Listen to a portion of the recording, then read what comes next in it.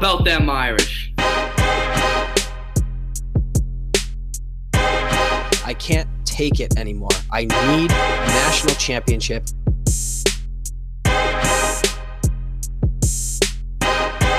This is the Four Horsemen Podcast.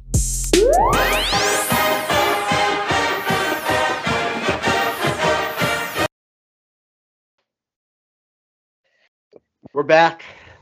No happiness here. It's an emergency podcast. The Four Horsemen Podcast. It's your host, P. Wagon, joined by Steve.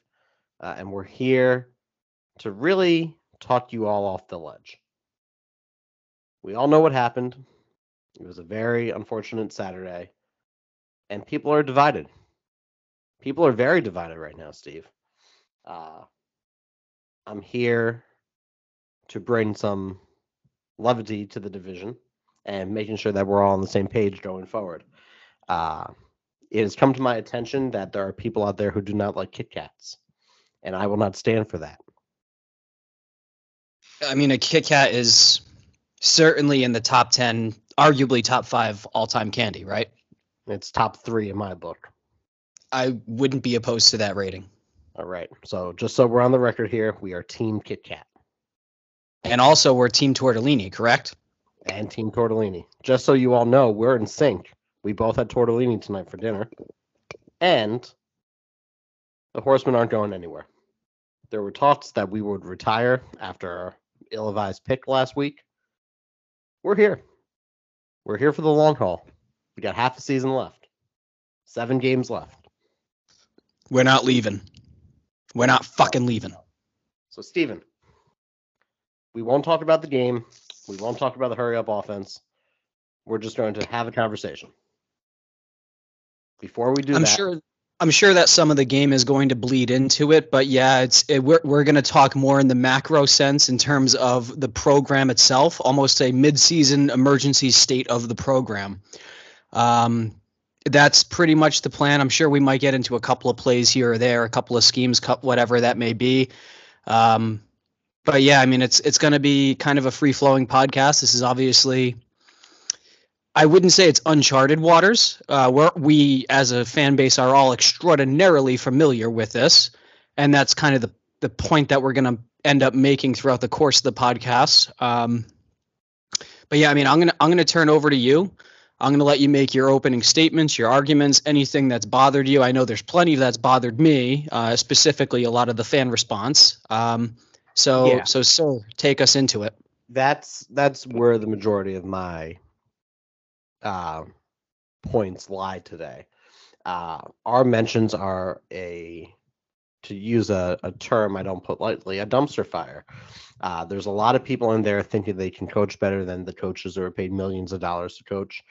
There's a lot of people in our mentions who are calling out young men for not performing to their standards. These imaginary standards that fans set. Everyone just needs to chill. And I get where you're upset. The unrealistic expectation of having a 10-win season again, it's a pretty high bar. What you have to remember is we do not have the same regime that we did last year. Oh, but they were a 10-win team last year. They almost made the playoffs. That's not the same team. We have a new quarterback. We have a new slew of running backs. We have a new defensive coordinator. We have all new coaches. Winning is hard, to use a Brian Kelly quote. And at the same time, everyone's acting like the sky is falling when we are a 500 team. We're not 0-6. We're not 1-5. We're not 2-4. We're 3-3. Yes, the 2 losses outside of Ohio State were very bad. But at the end of the day, we've seen this before with Irish. Charlie Weiss era, Bob Davie era, Tyrone Willingham era, Brian Kelly era. We've seen these type of losses before. The Irish are going to rebound. They got UNLV this week, home of Guy Fieri, and we really are in a fine spot. Oh, we can't go 9-3. We can't go 10-3. Why not? We can't beat Clemson. Stanford beat us. We can't beat USC. USC lost. Marshall beat us. it's this fallacy that of the moment where Notre Dame isn't going to perform like a Stanford or a Marshall. They're not going to play up to the competition. They have to play up to Clemson. They have to play up to Syracuse, as much as I hate to say that. They have to play up to USC. UNLV, Boston College, and Navy, those are games that they should win. So you're 6-3, you're bowl eligible right there. Then you got 3 more matches where you can play up, and I'm sure the boys are going to be fired up. So at the end of the day, all these fans who are freaking out, I'm not. Am I worried about some things? Maybe. But it's all, don't know the right word I'm looking for here, but it can be fixed. And everyone's just pointing the finger at everyone. They want to find someone to blame. They want to find a scapegoat. Football isn't an easy game. At the end of the day, it's a very tough game. And you miss 1 or 2 assignments, you miss 1 or 2 tackles, and we're in the loss column. The refs didn't help on Saturday. But I don't understand why people want someone fired. So that's where I'm at. Yeah. Listen, this was always going to be a transition year. Now, we were on the highly optimistic side that it would be a decent transition from the old regime to the new. We thought that we had the defense that was talented enough, and they are. And we thought we had enough weapons on offense that would be manageable. And that way, you would need to make the quarterback effectively a game manager. And, I mean, quite frankly, we had higher than normal expectations with Tyler Buchner, a 6'1", 200-pound quarterback that can run a 4.4 40 and threw for 6,000 yards and over 50 touchdowns in his junior year of high school, setting a state record. Obviously, Buchner went down, and that's immediately right there. You kind of have to take 2 wins off the board of what's expected. Drew Pine had been efficient before this Stanford game, and he kind of came back down to earth. I still think that he can play better, and he's obviously shown it the last couple weeks, UNC and so on and so forth. Like, the talent's there. I think the contrast between the BYU game and the Stanford game, it's very abundantly clear that Drew Pine is completely and utterly and totally dependent on Michael Mayer being open. And Michael Mayer is going to be open the majority of the time. But the majority is not always. And if he is not always open, and that's the only target that you are looking at, you are going to get sacked, or you're going to get pressured. You're going to have to run, throw it away, maybe get back to the line of scrimmage, or you're going to have to just go to a second read, God forbid. And that's when, mistakes can be made. So, it's just there's things that are inherently just working against us. So yeah, we had high expectations for sure. And now, I mean, you have to just take fault and admit those expectations were not realistic. And it's time to start becoming realistic. We are in a regime change, and to highlight what that would mean. And this is credit on Twitter to Twitter user Beng1801. He actually tweeted this back on September 11th after Benji. Benji, BENG 1801. So Benji tweeted it back on September 11th, which I would believe would be right after the Marshall loss. Notre Dame's recruiting classes, the 5 years prior leading into Brian Kelly's tenure. Now this would be Charlie Weiss's recruiting classes.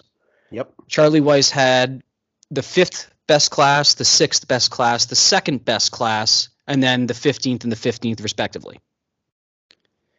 Now, the 5 classes leading into Marcus Freeman's tenure were ranked 10th, 15th, 15th, 9th, and 7th. So our classes were good, they were deep, But as you can see, at the wide receiver position, at the offensive line position, at the linebacker position currently, now future is obviously coming in the future. Help is coming in the future, but currently the linebacker position is wide receivers and quarterbacks are just a little bit too thin without the top end talent that we would need in order to close out a 10-win season. So we've already seen a massive, massive increase in the quality of recruits that are coming to Notre Dame.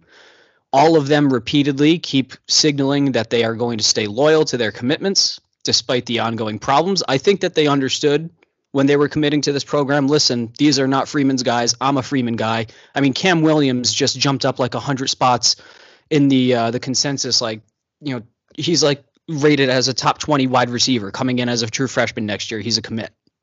Do you think that we need wide receiver help? Like, it's coming. Everything that we want, everything that we are looking for, and everything that we currently need is already signed, sealed, and committed. So my question for you, Wagon, or I guess I'll make this a little bit more hypothetical, and then I'll close out my point and push back to you here. Would you expect a true freshman to come into a program and immediately lead you into national contention? Or would it be more reasonable to expect a true freshman to come in and play, show some moments of some flashes of greatness, but ultimately some inexperience? And would you expect that freshman to make a couple of rookie mistakes, but learn and grow and improve along the way, therefore developing and setting up himself and his team for success going forward? No, Steve, don't be silly. Don't be silly right now. No. Everybody in their first year is expected to be a national championship caliber player. You're supposed to be a Heisman winner once you step naturally. On yeah, exactly. But no, so that's what we have with Marcus Freeman, if I could make the analogy. Marcus Freeman is a 5-star recruit quarterback that committed to the University of Notre Dame. In this analogy, is he going? Oh. We know in the meantime, in the short term, he's still going to have flashes of brilliance. He still is remarkably talented. He's just working out the kinks to develop into the player, or in this case, coach, with this analogy, that we need him to be. Marcus Freeman is the guy. He just doesn't have the infrastructure in place around him yet. He is going to grow into the role. The recruits are going to come. The quality of football player on this program is going to precipitously increase over the course of the next 3 years. We understood that this was a possibility when the whole Kelly thing happened back in early December. Everyone was immediately saying, we just set our program back a couple of years. Guess what? We set our program back to 2013, 14, 15. But then look what happened in 16, 17, 18, 19, 20, 21. Yeah, and to make this abundantly clear, 99% of the time we are a satire site. We make jokes because we are the overreacting superfan. People are mad at me right now because I said that 3-3, 4-2, and 5-1 were wrong. Am I feeling that we can go 6-0? Yes. Would I be surprised if we didn't? No. But at the end of the day, why show up and watch a game that you think you're going to lose? That's just a point I want to make before I continue on with what we're talking about. You should think you're going to win every game. Notre Dame has put themselves into a chance to win every game.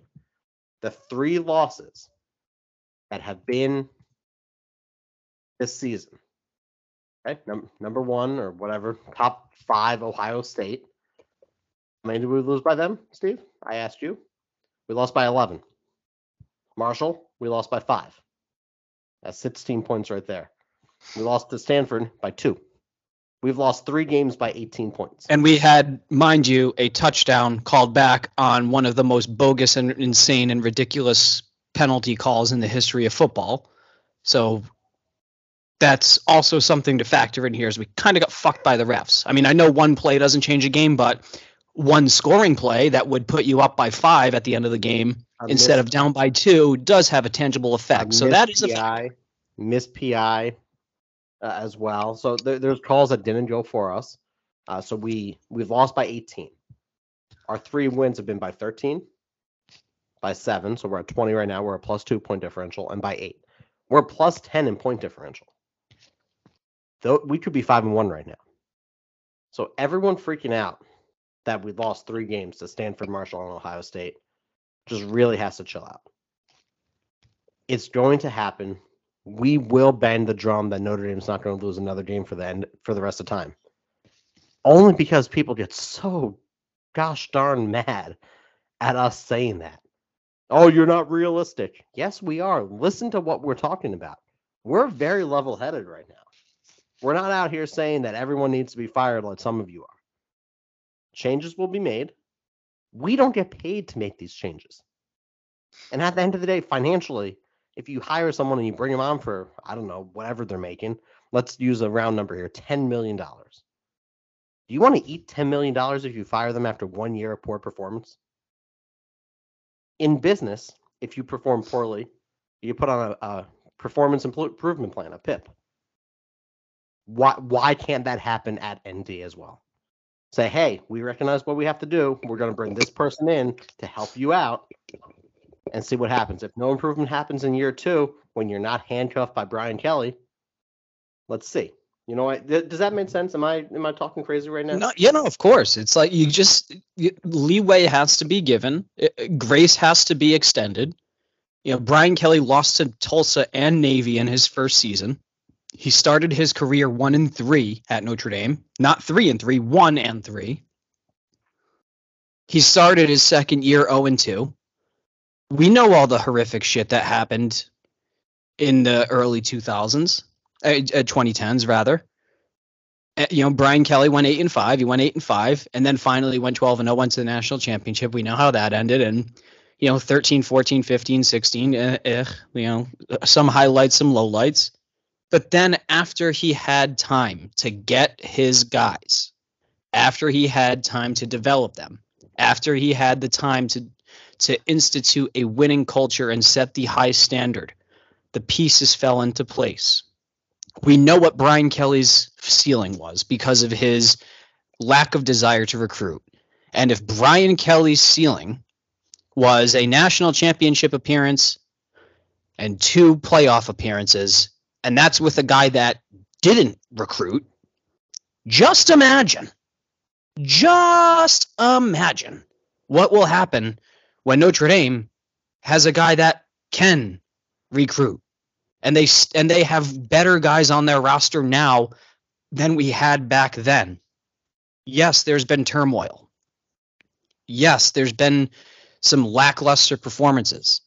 Don't forget, you lost your best wide receiver for the year to a blown ACL. One of your key wide receivers on the field at all times is a 6th-year super senior walk-on. Yeah, of course there's gaps and there's holes.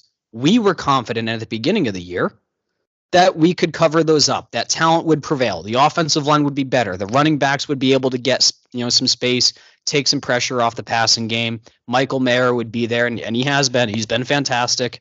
And then, we thought that balls would be getting out to the wide receivers more. Quarterback's not getting the ball into the hands of the receivers. That's a development issue. That's something that's going to happen over the course of time. He started 3 games in his fucking career. We are transitioning. That's just the way that it is. So yeah, am I upset? Am I pissed? Am I mad? Was I upset that we lost? Of course, I was heartbroken. But then when you take a step back, you look at things, you compare, you contrast, you say, listen, we've been here before, we've got through it. And when we got through to the other side, a national championship appearance and 2 playoff appearances. The future is still bright. Marcus Freeman is still the guy. And I still think that the sky has not fallen yet, thankfully, because I think that would hurt if it landed on you. But it's just the rational minds need to prevail. And at this point, you kind of just have to treat the season as a bunch of fun. We're completely knocked out of playoff contention. We're knocked out of a New Year's Six bowl game. Even if we finish 9-3, I don't think that's happening. And that's fine. But at this point, what you have to do is you just have to have fun. You have to cheer for the team to win. You have to understand that there's a possibility that they can lose. And what you have to cheer for is development. You want to see this offensive line push people around and bully them around. You want to see these wide receivers get in and out of cuts, get open, and make a play so that way Drew Pine can get them the ball. You want to see Drew Pine stand in the pocket, stand strong, stand tall, go through his reads, first, second, third read, get the ball out, get into the hands of a guy in stride, make a big play. You want to see these running backs make their cuts, get their yards, get their touchdowns, make some plays.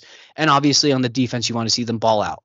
You want to just see improvement, because if you can get the improvement and you can get the momentum, you can continue to recruit top talent to this campus. And once they are here, we will be fine. The future is so unbelievably bright. The true freshmen on this team already are incredible. The freshmen coming in the year after are going to be unbelievable. It's just a transitioning period that we should have accepted a while back.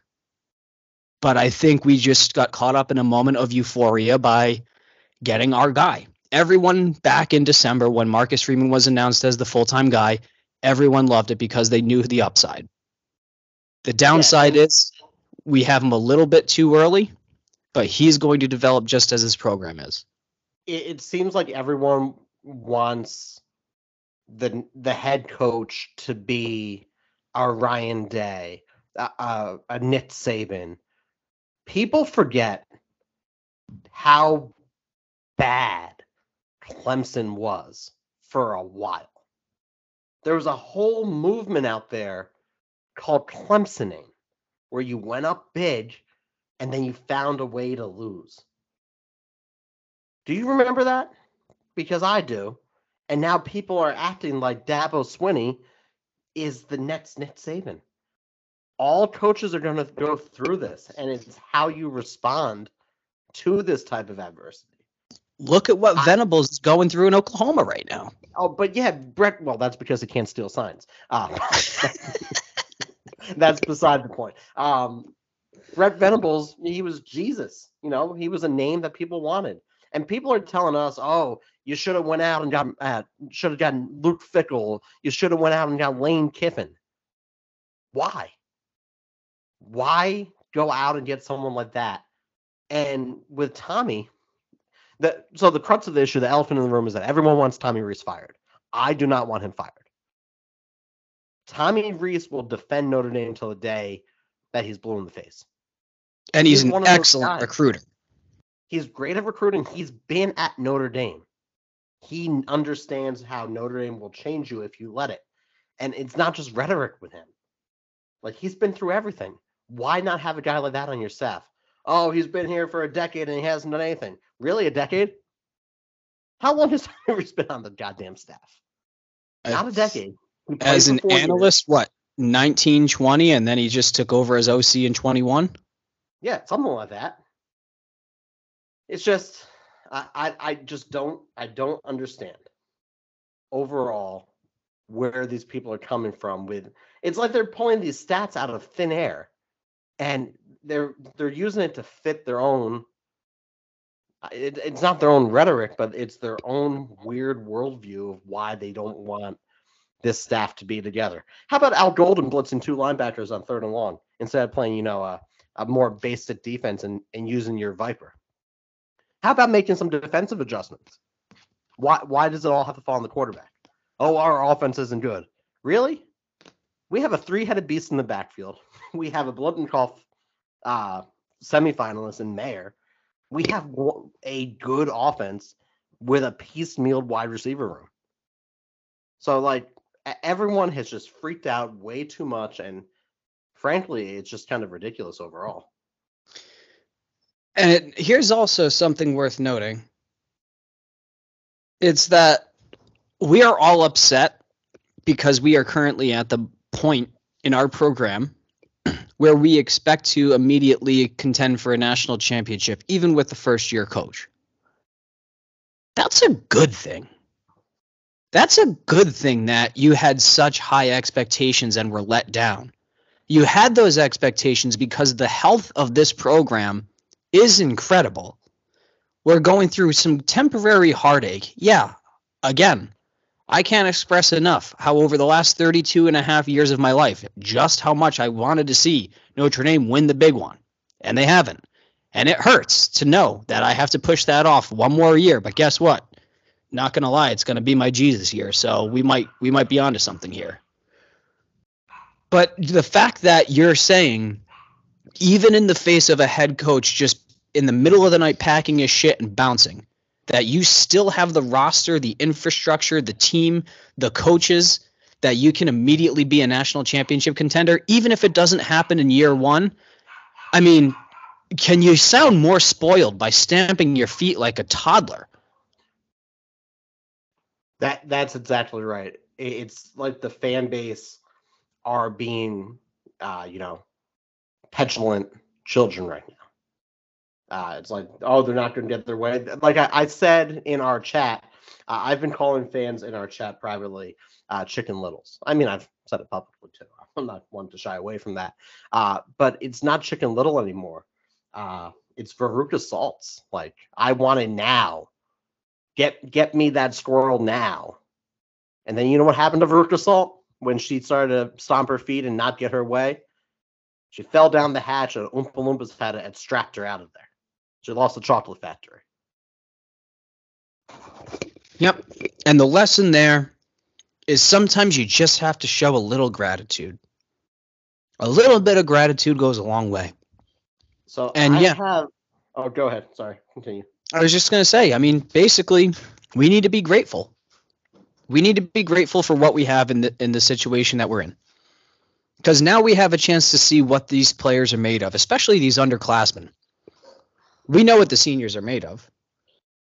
But the underclassmen, this is an opportunity for them to grow and make this a better program in the future. And I'll turn over to you now. So let's do some numbers here.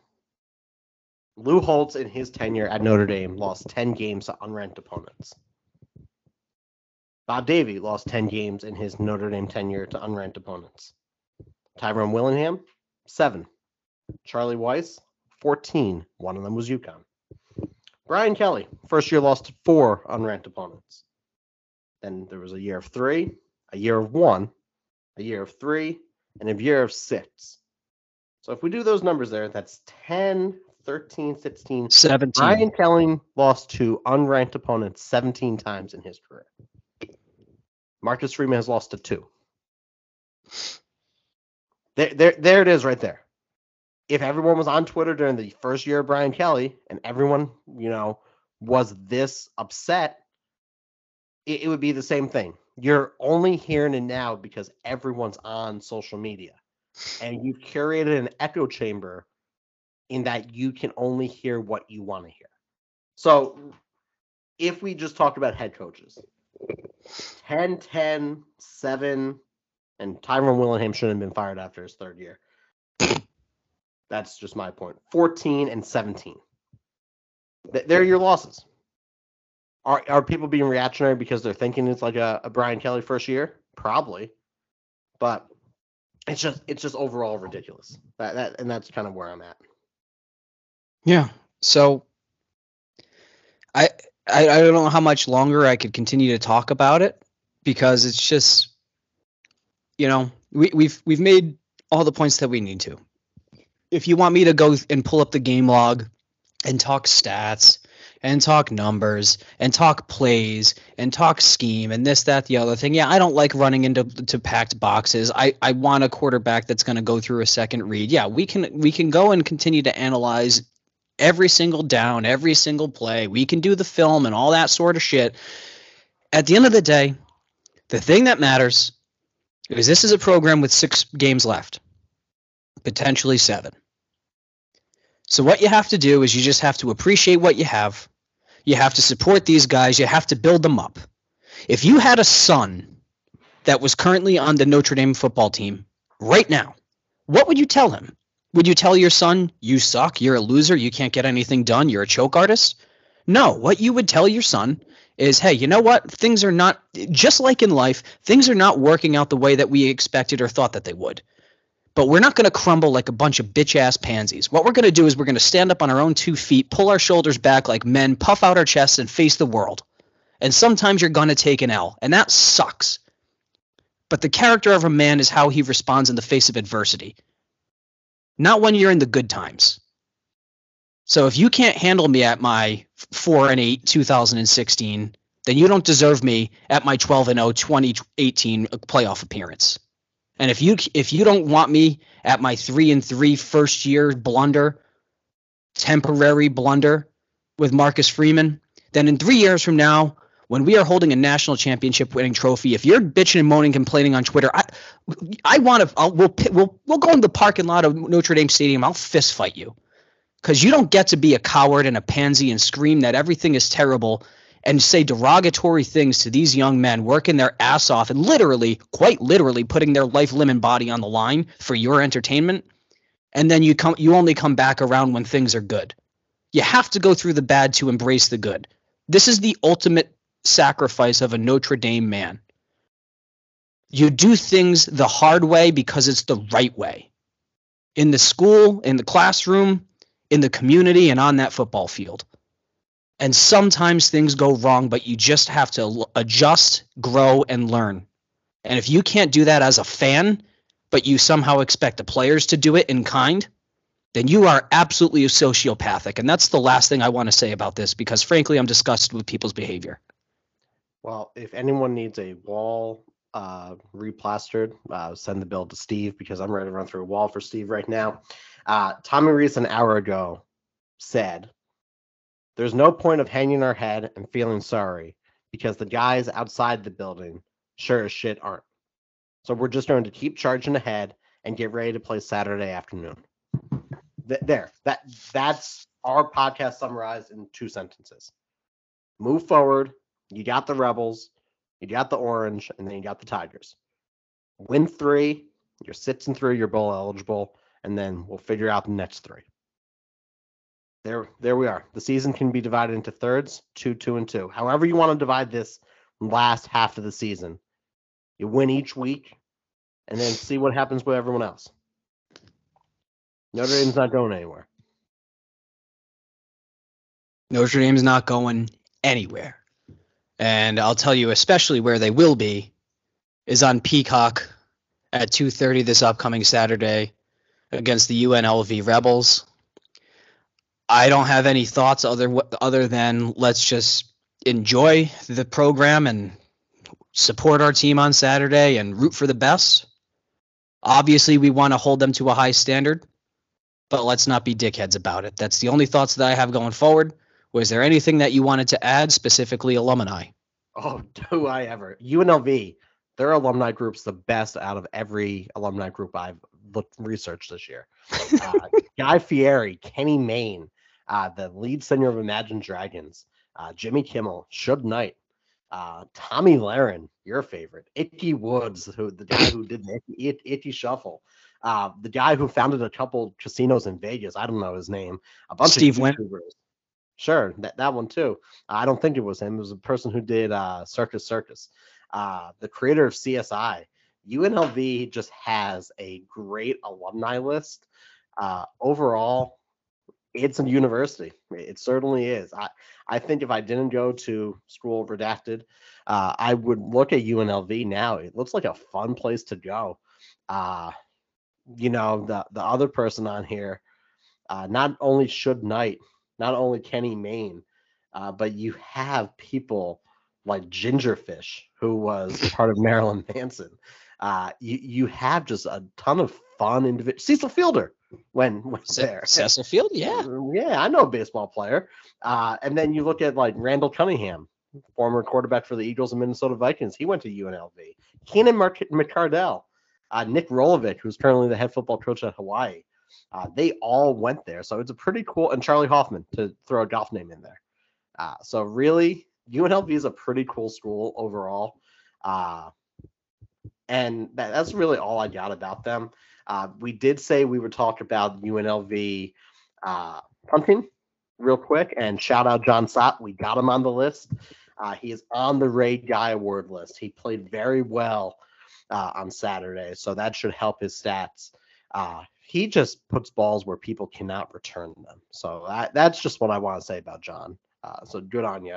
I am going to be wearing an I Cheer for the Punter shirt at the Syracuse match. So if you see me, say hello. That goes out to you, Mike and Candace. Would love that. And overall, I was just kind of stalling there while I pulled up the stats for UNLV and their punters. Steve, do you have anything about UNLV? They have a basketball team too, which is pretty cool, I guess. They do. Their basketball team's actually extremely good. It's actually crazy that they're not a nasty football team. Like, if I were a recruit and you're telling me that I have the opportunity to go to Sin City for school, and if you play well enough, you know that, you could probably get into the appropriate casinos and nightclubs. Seems like it might be a worthwhile place to go, but nevertheless, nobody agrees with that, so they typically are very bad. But I don't want to get ahead of myself, because last time I did, we were embarrassed. I just don't want to brag. I did say it could turn out like Marshall, so I hate to be right. They are 4-3. They're coming off of 2 losses to San Jose State and Air Force. They did beat the best one-win team in the nation in Utah State. They beat New Mexico, and they beat North Texas, lost to Cal 14-20. Overall, in terms of their special teams, their punters and kickers. Kicker is perfect on the year in extra points and field goals. He is 25 for 25 extra points and 6 for 6 with field goals. Their punter, Marshall Nichols, 33 punts, 1,397 yards, averaging 42.3. He is a transfer from Mississippi State, where he did not play in 2021. He is 8th in the Mountain West in punts, 7th in the Mountain West in punting yards, and 8th in the Mountain West in punting yards per punt. He is certainly a punter. Gotta love those punters. Punters are people too. Especially John Sott. Legitimately, actually, shout out John Sott. John Sott is our favorite player. This week, I want Notre Dame to bounce back. Let Pine throw a couple touchdowns. Get Steve Angeli in the game at some point. I want to see him play. The UNLV quarterback might be hurt, so hopefully our defense can get back on right. This is a get-right game. Get-right game, then we're going into Syracuse, and we're upsetting them up in the dome. That's all I got. Let's rally. Let's win some games. Let's get through October with a winning record. And we're not going anywhere. Notre Dame is here to stay. What though the odds be great or small? Go Irish, baby. Go Irish.